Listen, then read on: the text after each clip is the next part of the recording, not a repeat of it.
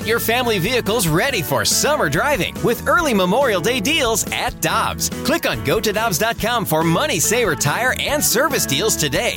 Dobbs, with 43 locations, real deals are always close by. When you need mealtime inspiration, it's worth shopping Kroger, where you'll find over 30,000 mouth-watering choices that excite your inner foodie. And no matter what tasty choice you make, you'll enjoy our everyday low prices, plus extra ways to save, like digital coupons worth over $600 each week. You can also save up to $1 off per gallon at the pump with fuel points. More savings and more inspiring flavors make shopping Kroger worth it every time. Kroger, fresh for everyone. Fuel restrictions apply. Get ready for winter driving at Dobbs Tire and Auto Centers with super deals on tires, including up to $200 on new Goodyear tires, plus oil changes, brakes, batteries, and more. For value and savings, click on GoToDobbs.com today. He's former Blue superstar defenseman Jamie Rivers. That's Alex Ferrario. I'm Brandon Kiley. Excited to go out to the Brown and Crouppen Celebrity Line. David Kaplan's joining us here on the show. You can hear him on Kappen and J Hood weekdays from 7 to 10 o'clock on ESPN 1000 up in Chicago. Joins us now to react to the news of the day yesterday. Theo Epstein officially stepping down as the president of baseball operations for the Cubs. David, always appreciate the time, man. Enjoy having you on the show. What was your reaction yesterday when you originally heard the news? Well, I was not surprised, and it's great. Good morning. Great to be with you guys. I wasn't surprised that this happened. I think a lot of people were surprised that Theo would step down at this point, knowing there's a year left on his deal. But, you know, in the midst of a global pandemic, he sees his franchise has laid off 100 people or furloughed them or terminated them. And I think he looked and went, look, I've made a ton of money in this game, and I will make more. He'll have no shortage of suitors for whatever job he chooses to do next in baseball. But this way, the $10 million he makes, that allows Tom Ricketts to maybe keep employees. That allows his now successor and dear friend, Jed Hoyer, to maybe say, you know what, I want to keep that pitcher, or I want to add somebody to our roster. I mean, the Cubs are owned by a wealthy family, but they are run as a business. And said business has lost almost $200 million this year because they make more in game day operations of their revenue. 72% of their game day or their revenue is game day operations, unlike most other teams. So it's been a tough go here. So, David, the obvious question, and you may not know, I'm sure it's just up for speculation, but what's next for Theo Epstein? I mean, we've heard rumors of trying to start a team, maybe moving into Major League Baseball front offices. What's next for this guy? If I'm a betting man, I think there is a role for him working in Major League Baseball that would allow him, because he's so well respected on both sides, you know, the owner's side, everybody loves him. The player's side, everybody loves him. So I think again, I don't think he has any hard, fast plan yet, but with a collective bargaining agreement, that's going to be a really tough putt to try and figure out in a global pandemic where all the revenue streams are really a problem. It would not shock me to see him working in Major League Baseball. And then eventually, I think he buys a team, not an expansion team. I think a team comes for sale, he puts a group together, and he is the guy in charge running it. David, do you think he'd have any interest in becoming a commissioner of baseball at some point? I don't know. I've never asked him that question, but I think he'd be amazing. He's an attorney. As I said, he is an amazing people person.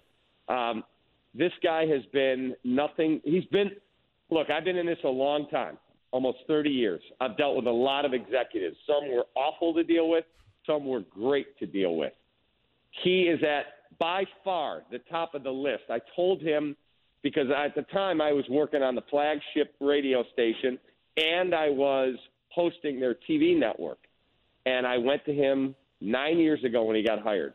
I said, I'm going to make you a deal. I have a job to do. There are going to be times you get mad at me, but I will never be that guy that here's a rumor, hey, we just traded an A-ball pitcher for Albert Pujols in his prime, and go put it on Twitter, and then you call me and go, how could you not at least give me the courtesy of asking me if that's true? And I said, but in response, I don't ever lie to me. And if I ask you a question you can't answer, just tell me I can't answer it. And your silence will speak volumes. And he shook my hand. He said, you have a deal. He called me yesterday and he said, hey man, I just want you to know over 9 years, yes, we tangled on me criticizing him for Jose Quintana or turning down Justin Verlander in a trade.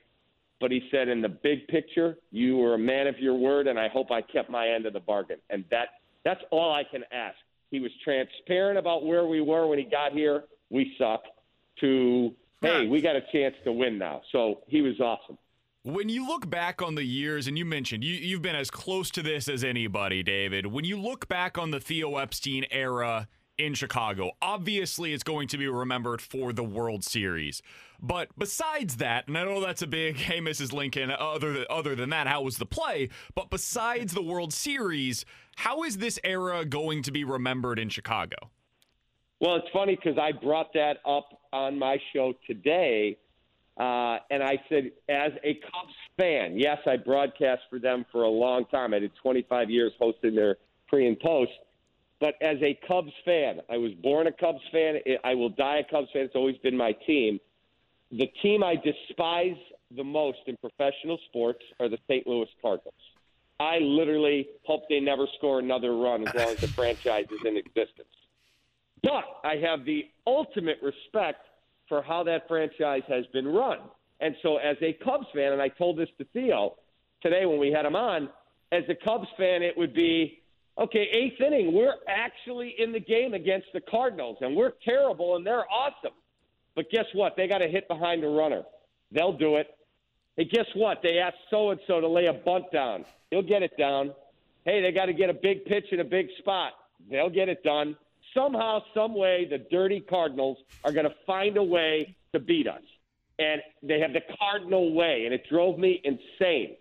And when he got here, he said, we're going to have the Cubs way, and everybody laughed. And all of a sudden, 5 out of 6 years in the playoffs, 3 NLCS, a World Championship, and the greatest victory other than the World Series year was 2015 when we beat the Cardinals at Wrigley to clinch the NLDS. That was one of the great moments in my sports life, to see Tony La Russa and the Cardinals having to hear, go Cubs, go, while we're moving on to the NLCS. And that's what I will remember most about Theo, changing the perception of what a bunch of losers we are. Dave, I don't think I like your stories. Okay, I'm just gonna lay it out there. Look at. I'm cool with that. Now that Theo is moving on, the Cubs are left with an interesting situation here. Probably not the greatest situation moving ahead. They're looking to move some guys, looking to shed some salary in this pandemic world. How are the Cubs going to get out from under some of these contracts and start to build towards being a championship team again?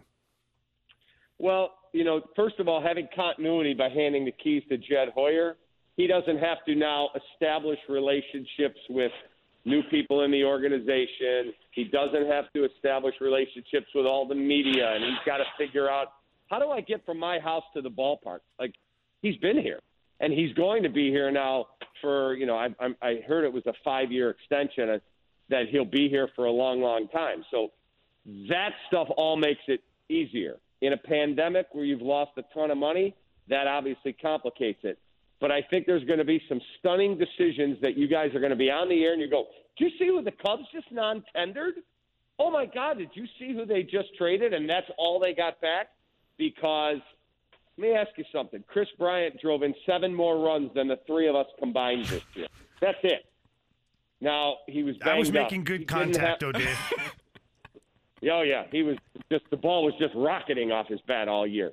And, he's a guy who's got 1 year left on arbitration, then he's a free agent, so he's going to walk out the door. He's got Scott Boras, who inflates the value of his clients, and that's his job. I'm not denigrating him for it. Are you paying $20 million or thereabouts for Chris Bryant and giving up a bunch of really good prospects? I'm not. No way. He's a great kid, but I can't convince you he's going to be 2016 MVP again. So I wouldn't be stunned if he got traded for next to nothing or non-tendered. Are you giving $10 million to Kyle Schwarber, who hit $189? I'm not. So they've got their share of issues here they got to work through.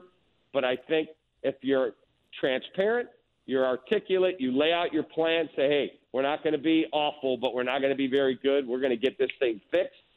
I think there's some really breathtaking decisions coming. True or false, David? After hearing that, there's no team in baseball that was hit at a worse time for this pandemic than the Cubs then. Because first of all, you've got the fact that they rely, I think I saw the number 70% of their revenue comes from the gate revenue. They had none this year, obviously. And then like as the secondary piece to this was supposed to be the offseason when you were able to get prospects for a lot of these guys. You were able to trade them off and replenish the system. And now, based on what you just said, they're likely going to get little to nothing for most of them. Is there any team in baseball that was hit harder by this timing of the pandemic than the Cubs? No. Now, let's just be clear. Some of this is their own fault for their loyalty to the core, for refusing to move on. When Theo said to me on the air, on the record, I offered monster extensions to every one of our core guys. That would be Baez, that would be Bryant, that would be Contreras, that would be Addison Russell back in the day, that would be Kyle Schwarber. They already had Rizzo locked up. And all of those guys said, no, I'm good. I'm going to go to year to year. Not one of those guys is ever going to come close to the money that they were offered. None of them. Now, again, nobody saw a pandemic coming, but you have to ask yourself, when you're Chris Bryant, and he can dispute this all he wants, I will go to my grave telling you I'm right, that he was offered $200 million. And they said, no, that's their right. Well, there's no one lining up, if he's a free agent this year, to give that guy $200 million. That's just a fact. So some of this is on the players. Some of this is on the Cubs' refusal to trade guys when they weren't performing at the level they should have been performing. So they were smacked. 72% of their revenue is from what we call game day operations. You mentioned gate revenue. They also have the hotel across the street. They got, I think, 9 rooftops that they have bought up from the community. They put bars in Gallagher Way. They renovated Wrigley. They have $1 billion of debt on their balance sheet. That is a fact. $1 billion with a B. And now you've got no fans coming in. Oh, you picked a really good time to start your own TV network. That didn't work out very well. So, yeah, they're in a really tough spot. Final question for you, David. How long do you think it's going to be before we talk about the Cubs as a contender again? I'm going to say, because they do have some really, really good players in their AA range of the minor leagues, I'm going to say the 2023 Chicago Cubs will be a contender. I like it. He's David Kaplan. You can hear him weekdays on ESPN 1000 in Chicago. He's the co-host of Cap and J Hood, weekdays from 7 to 10 a.m. Cap, we always appreciate the time, man. We look forward to talking with you again soon. All the best to you and the family. You got it, and go Billikens.